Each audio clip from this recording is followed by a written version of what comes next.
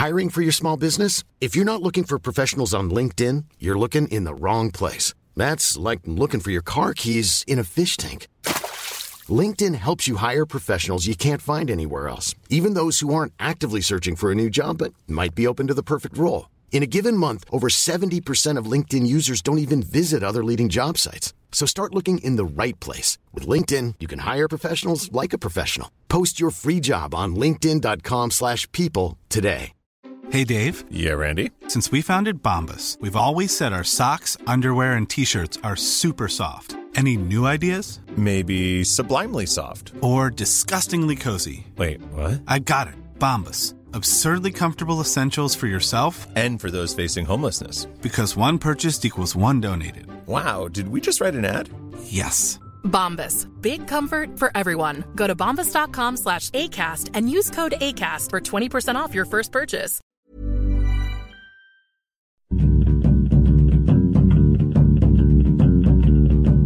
Hello, welcome to Film Fandango, the film podcast. My name's David Reed, and this is Marek Larwood. Hello, Marek. Hello, David. Hello, listeners. Hello, listeners, indeed. Are you well, Marek? I need to lose weight. You need to lose weight, me too. Do you want to lose weight together?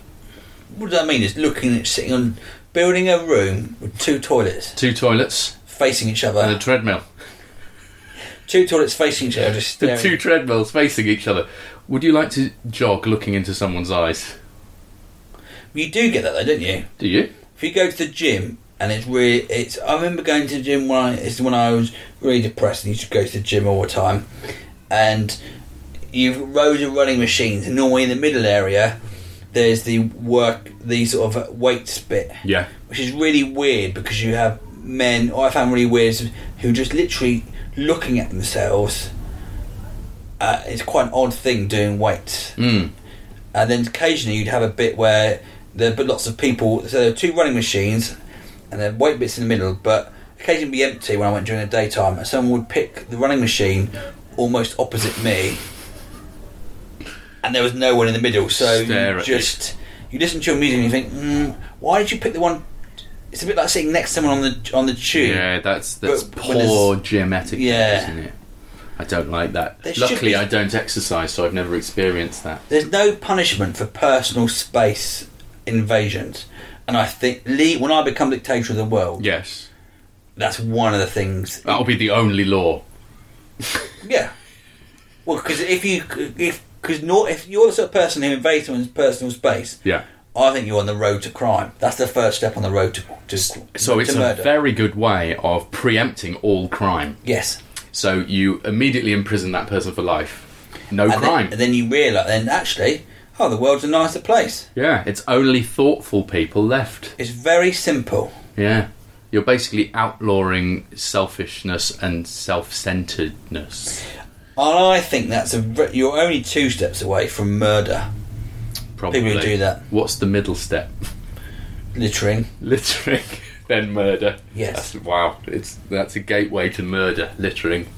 Well, I mean, it might sound quite right wing. A bit. It does sound a bit right wing. But that's just that's your problem. That will become my problem when you are dictator. Well, if you want to hang around a world full of murderers, I don't. Well, you've got to make a decision, David. Oh no! Do I vote for Larwood? Well, here we go. 4 more glorious years. We're not here to talk about dictatorships. We're not. We're here to talk about films, and before we start in earnest, we should say we're sponsored by Her Film Project, who are an organisation that help promote diversity in films. And good luck to them, I say. You can follow what they do at herfilmproject.com or follow them on Twitter, where they are, usefully, Her Film Project. I've stopped saying @ before Twitter handles, I've noticed, because I think people now know there's an @ I think we've got to that stage, like not having to say www. Before web addresses. Here's my question for you. Yeah. You know that before the internet, when the @ thing was on keyboards, Yes. it was barely ever used. What was it for? Yeah. What was it for? I don't know. For cafe signs. If you were ever printing this cafe sign. No, but that's internet cafes. But the @ thing was on keyboards before the... Yeah. And suddenly that key became a really powerful... I mean, I don't know what the point I'm trying to make here, but I'm finding it... What was the point of the @ key? Yeah. One of the least used buttons became one of the most used buttons. Incredible. What I'm trying to say, that if you're an outsider, Yeah. there's always hope. That For you you, will just find become your time. you'll become fashionable at some point. Through luck or through fate, that you might be in the right place at the right time. You could be like the @ symbol on the keyboard and be literally pushed down by someone's finger every 5 seconds. Yeah. I assume before Twitter, it was just a shorthand way of saying AT-AT, which is the sort of Imperial walkers in Star Wars, which instead of having to type all 4 letters, you could just do 2 ats, couldn't you? I remember thinking it looked like the A in Cadbury's. Oh, maybe that's what it was for. Yeah. Anyway, films. I have seen a film I've been wanting to see for a long time. It came out last year and it's now on streaming services to rent, and so I have watched it, as I am a free man. It's called Free Fire. It's a film by Ben Wheatley, who is a director that I have watched most of his films now. We've watched pretty much all of Ben Wheatley's. I think between so. us, I yeah. think there's one. He's very prolific, so actually it's quite hard to watch all of them. But he did High Rise, he did Kill List, which is excellent. He did High Rise literally last year as well, didn't he? It just finished last year. Yeah. I mean, very prolific. But he writes with his partner Amy Jump, co-writes them, and then he directs them as well. But this is an ensemble piece that is... You can tell the premise is by someone who loves cinema, because it is not your average thriller. It is all set in one location. This is all set in a disused factory, and the entire film is in real time across an arms deal that goes wrong. And is it set in the 70s? Everyone's wearing It's quite set trendy. in the 70s, yes. And the reason for that, I've read, is so that none of them can have mobile phones, because that would just ruin the premise immediately. We talked about this before, and Michael Smiley's in it as usual. The cast is fantastic, and really that's what this is. It's a really fun ensemble character piece. There's no lead character. Michael Smiley, he's one of those really lucky actors who gets to be the sort of signature, a bit like Samuel L. Jackson with Quentin Tarantino. Yeah, but you just get to be that signature actor. But to his credit, I mean, Michael Smiley was a stand-up comedian for years, and then it's through his association with, I believe, with Simon Pegg and Nick Frost that they gave him a role on Spaced. That's where it all started out for him in terms of his film career. Yeah. But the cast of this is excellent. It's people we love rather than just famous people. So the most famous person in it is probably Brie Larson at the moment, but it's got Armie Hammer in it, who's excellent actually. I've never really seen him in anything, but he's really good. Cillian Murphy and Sam Riley are in it. Jack Rayner, the guy who plays his brother in Sing Street. Yeah, Jack Rayner's excellent in it. Sharlto Copley, who I absolutely love, he's growing on me with every film I see him in. This is the guy who was in District 9. That's when he first... this guy, who plays this guy? Fucking prawns, man. Yes. But he does actually have a South African accent. So he's also... Well, he's from South Africa, right? That's right. And he does his South African accent in this as well. And Chippy. He did Chippy. It's me, Chippy. That's what I can remember. I haven't even seen Chippy, but I just think of him saying... I only think of it said in his voice. Chippy. Chippy. But he's really funny in this. And even... Tom Davis even appears at one point as well, as in British comedian Tom Davis from Murder and Successful. Yeah.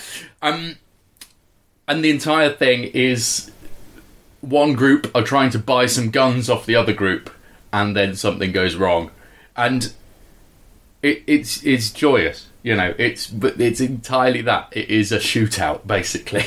Is it long?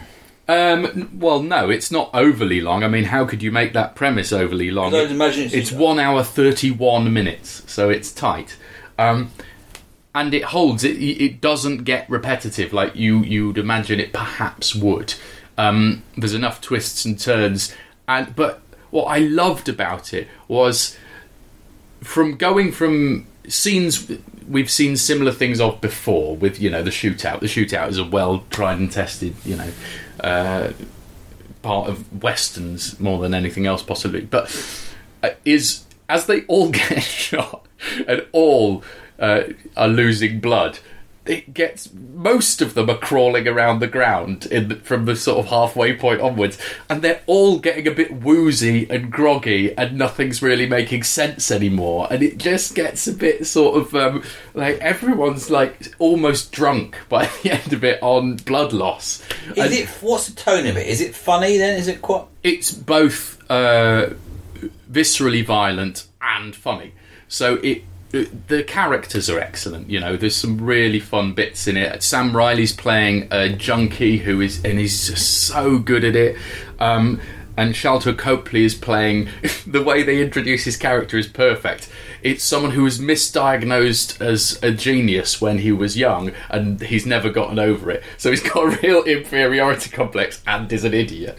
But he's constantly trying to sort of boss people around, and he's got a really sharp suit that he's... it's just a brilliantly observed character. He's excellent. Michael Smiley is playing, as you'd imagine, a really short-fused Northern Irish man called Frank.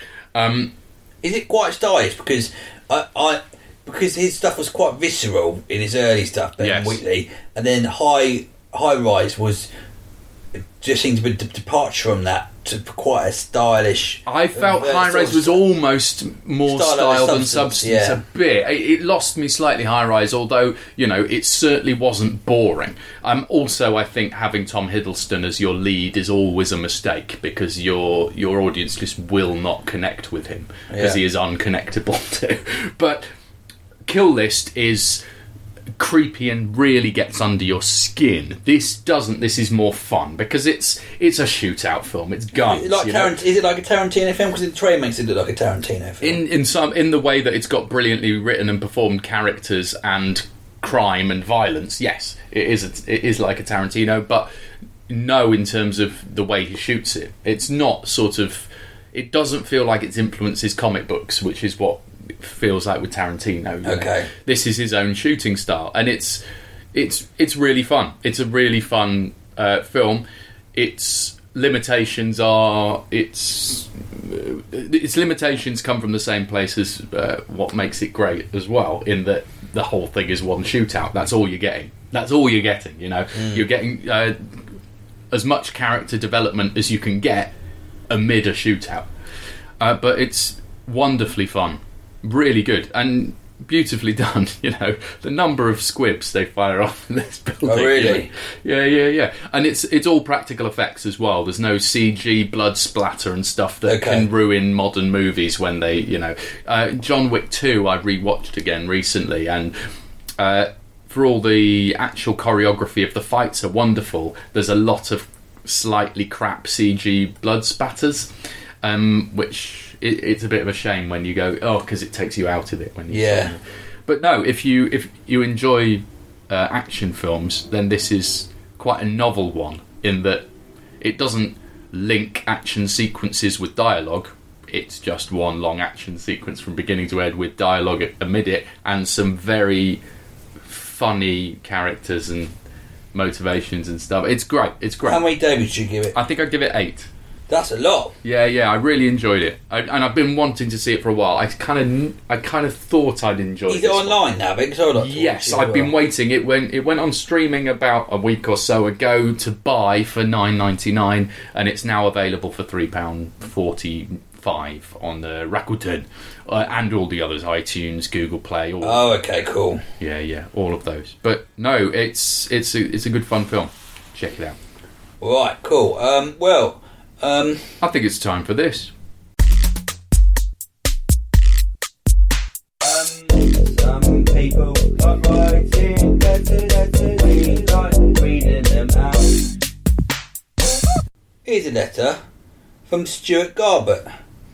Good films for children. He's not written dear, he's just gone straight to David.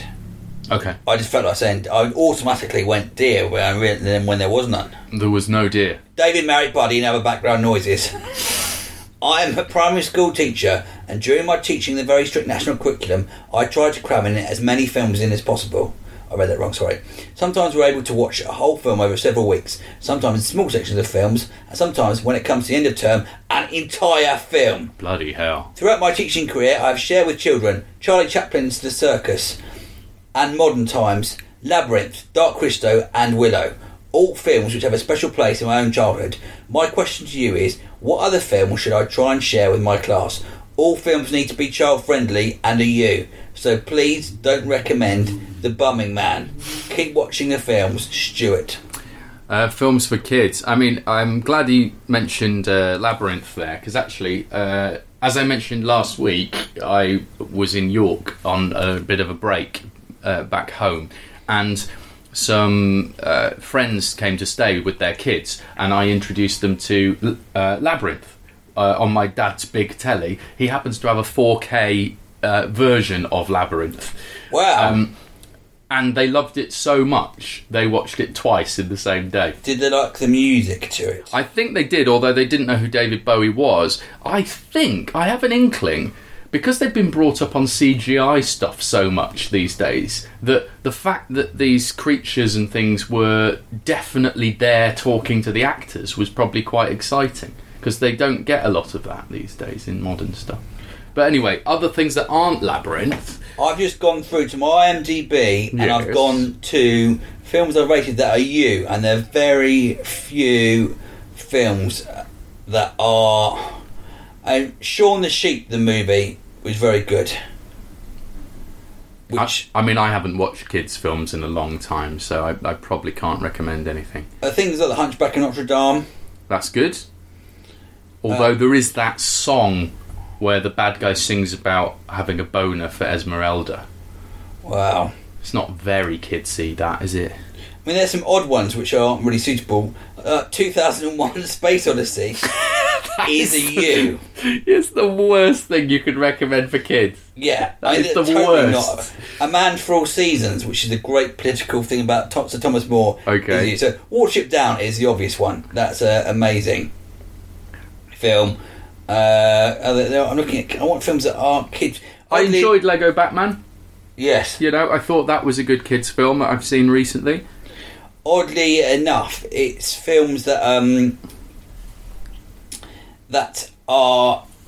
I'm trying to make sense. My friend Paul, I was talking about last week, who recommended Notchka, said he played Charlie Chaplin films to his niece and nephew, who are around 3, 4, 5 years old. Yeah. And they absolutely loved it. Really? And they found it hilarious.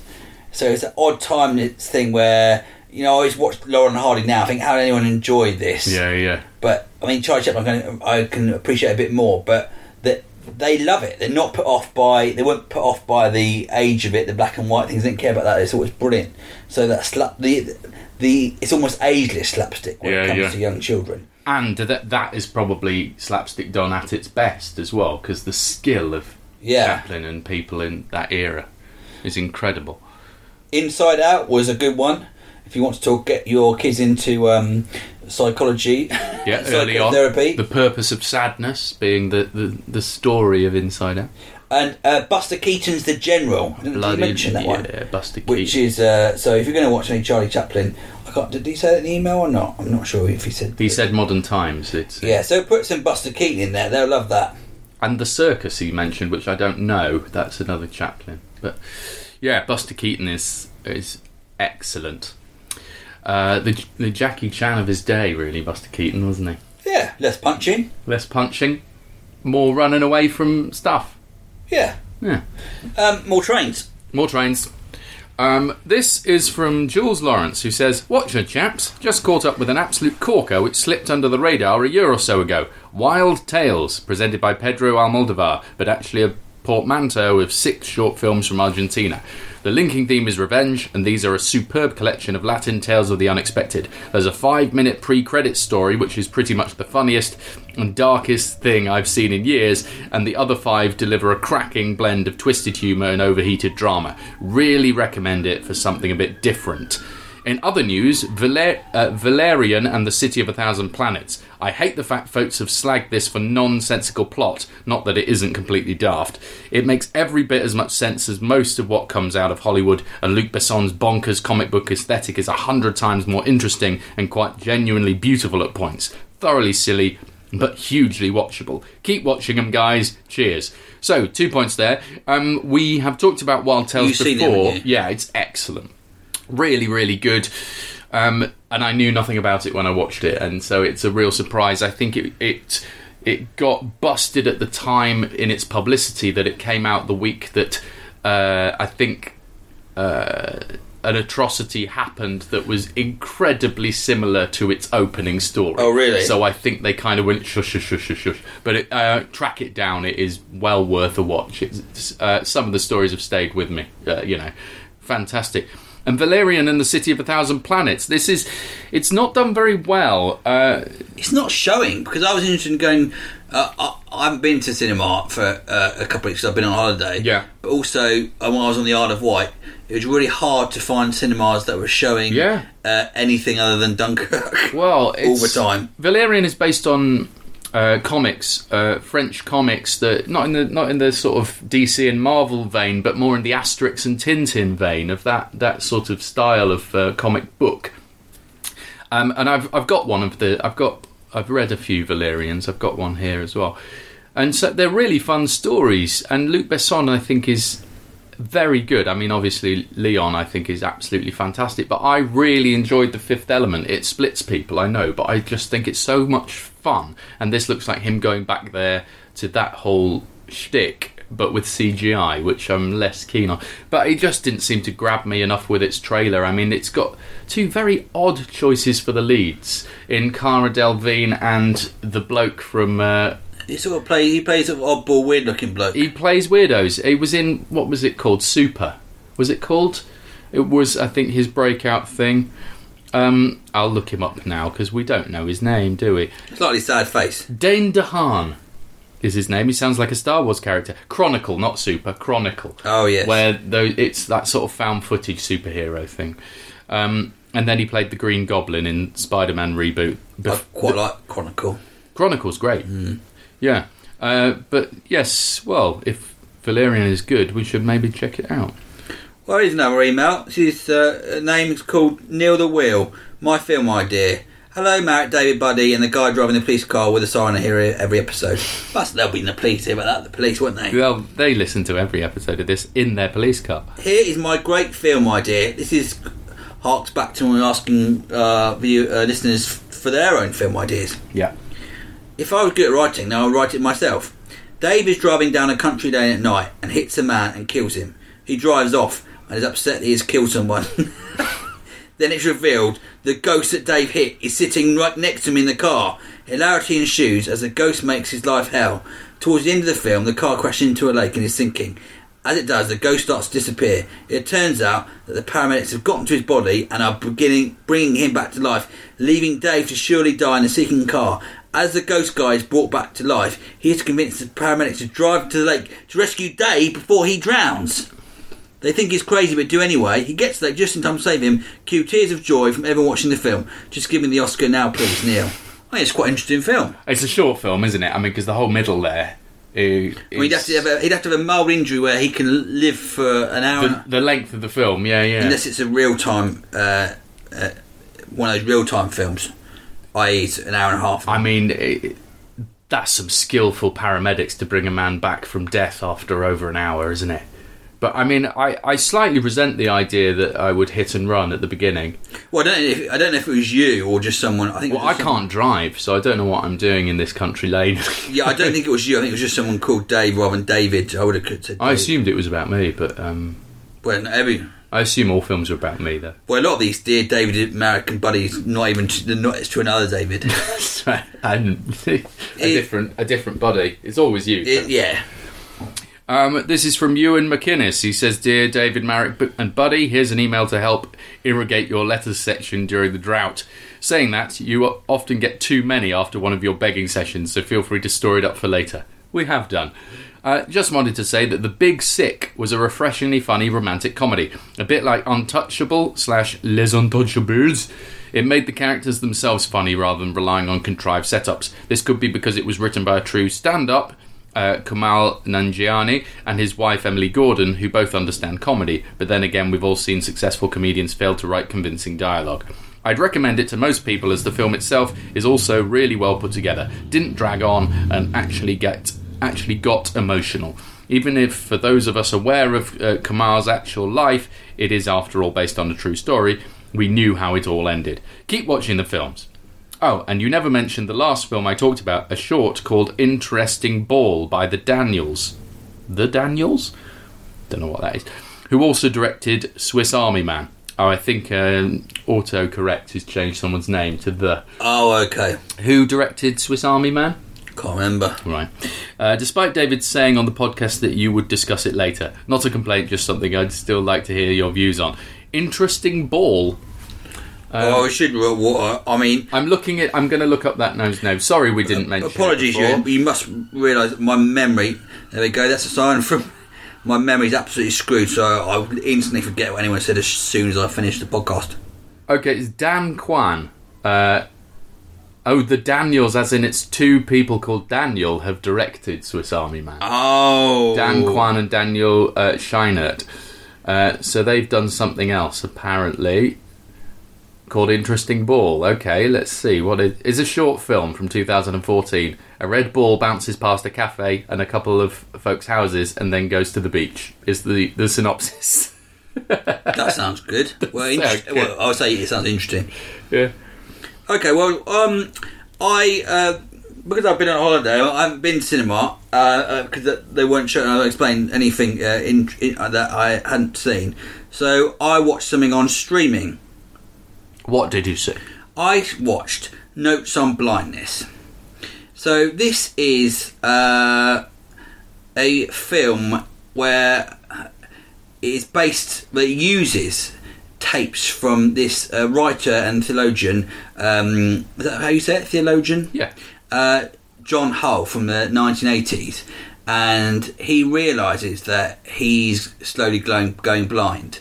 So he makes a series of cassettes of his notes and observations of what it's like going blind. Wow. And these tapes, they later I think they got published as a series of audio cassettes in the 1990s.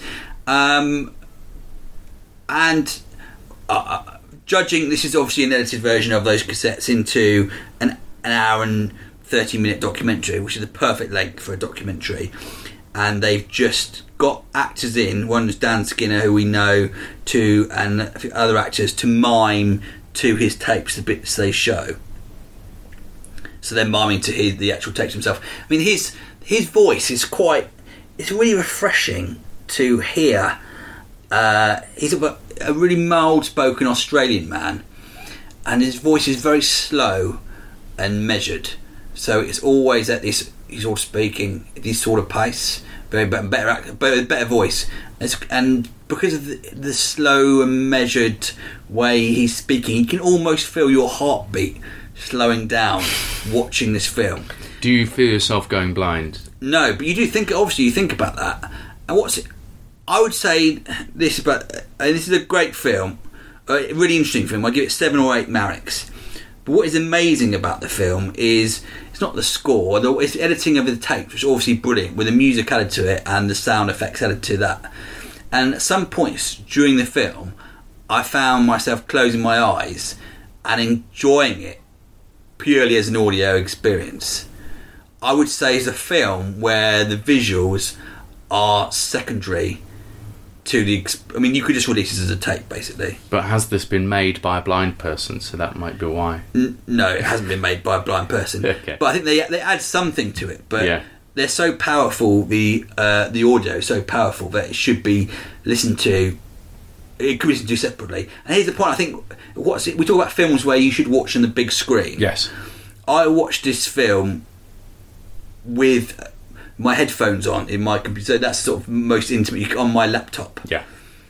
And I think this is how you should watch the film, almost as if you're listening to a cassette. Because there's something quite romantic about that old pressing record and play and hearing the audio and the slight hiss and the way it sounds on the cassette is a very unique sound. So this sounds like it should have been an audio book. Basically. Well, it was.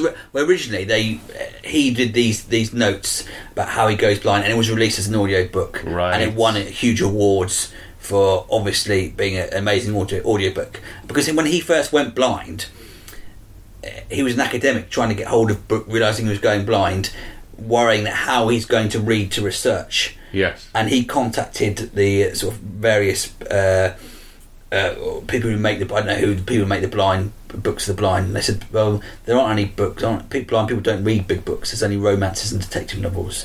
So he got arranged for people to read these books to him. Wow. So he had access to all these cassettes, so he could continue doing his job, preparing for the fact that he was going blind, knowing that he had this sort of network of research people reading his books out loud. So a real pioneer and I imagine a lot of people, and before podcasts came, the audio book obviously is crucial for blind people. So his cassettes of someone going through the same experience. Incredibly popular now as well, audiobooks, you know. Yeah. I think because of the number of people commuting and everybody having handheld audio equipment on them in their phone, that, you know. I want to listen to his audiobooks. I think they'd be fascinating. And there's some absolutely incredible things in this film, purely from the audiobook. So one thing that really moved me, he's talking about going blind, not seeing his children, what he likes, and how the fear of how he creates his own world from being... he has to have familiarity. It's basically how he creates his own world. I remember before, I don't know if I talked to you about listening to another podcast where... I can't remember what it's called. Something about minutia, where they talk about odd things. And they talked about this boy who developed his own way of seeing things. They did a brain scan on him, and he could start to build up a picture of things. His brain operating the same bits of his brain flashed up in a neuroscan, whatever it is, as someone who could see when he made clicking sounds.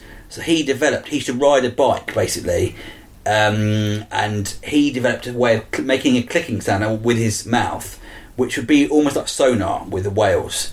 So the sound would bounce off things, and he could work out where he was. And he did it from such a young age, when he went blind, that got so advanced level. And his argument was that blind children shouldn't be treated with kid gloves. They should be just forced out there into the world where they have to fall off bikes and make sounds. And he was teaching other kids young kids how to click so they could develop this thing. So when he had a scan on his brain, he was almost building up. It reprogrammed itself to almost build up pictures from this sound. Wow. Anyway, relating that back to the film, there's an amazing moment when he walks outside in the rain. You know, we all feel comforted by the rain. And you don't think, for someone who's blind, so you can't see anything, suddenly when the rain coming down it builds up a picture, so you can tell. You know, at night time you listen at the window, you're hearing the rain hit everything, so you're aware of all. For someone blind, well, this is the emotional moment in Ben Affleck's Daredevil. Oh, really? Who is blind, and the rain lets him see his girlfriend's face for the first time because of all the time. Oh, so I've not seen. So maybe that's taken from. I think maybe he's not actually blind. He's just copying the film Daredevil by the sounds of it. Well, he did release the tapes outside of it. What year did he release them in, though? I mean, that's... Well, he went blind in 1983, so probably before Ben Affleck's Daredevil. But I think the way it's done is really beautiful. Of him saying he wishes it could rain inside, so he had a way of building up that picture. But I've never thought of rain from that perspective of a blind person. Interesting. Of suddenly being able to imagine where everything is by hearing the rain on things. Well, I assumed it was sort of sentimental wank in Daredevil, but if that is actually true about blind experience, then that film was better researched than I thought it was. But it's really fascinating. I think he's a brilliant narrator. And even if you don't watch the film, I would think, look out for John. I think John Holt, he died a couple of years ago, so sadly before this film was released. But was a real pioneer for, he was doing things that weren't before, documenting it and speaking really honestly about his experience. What's great about it, because he's an academic and because he's obviously a very intelligent man, he's not they're really well measured, intelligent insights into the fears and how he's coping in the depression and coming out of that, and how he's changing relationship with blindness. I think it's fascinating. How many Mareks? 8 or 7 or 8 Mareks, but I think that is... You're marking it down because it is not as cinematic as it need be. It sounds like you should just listen to the audiobook. But I think the editing of the actual score, whatever it's called, with the way it's done with the sound in it, is great. I just think as a film experience, do you need the film? Right. Is it more powerful to not have to experience this as he would experience it, to just lie there with your eyes closed and listen to him, would be for me a more powerful experience than seeing So put the film on and then don't watch it. Yeah. I mean, Dan Skinner does a great job doing it. They'll do a great job, and it is beautiful, some of the things there. But I think to experience this, possibly, it's quite an odd thing to say. But if you do watch it, I would watch it with your headphones on, because it makes you feel like you're listening to an old cassette tape. And it brings you. It's quite a nostalgic thing. Well, there you go. Free Fire and Notes on Blindness this week. That's us. That's us, I think. We'll be back next week. If you'd like to write to us, then please go to filmfandango.com and fill out the form. And also, we do all of this for free, so click the donate button whilst you're at it, and go give us some of your hard-earned cash to say thank you for what we're doing here. If you have done, weird way thank you very much. It's very kind. I appreciate it. Thank you very much, everyone who has. It inspires us to keep going. I'm genuinely always surprised when it happens. I'm pleased. Yeah, very happy. So thank you very much for everyone who has. We'll be back next week. Keep watching the films.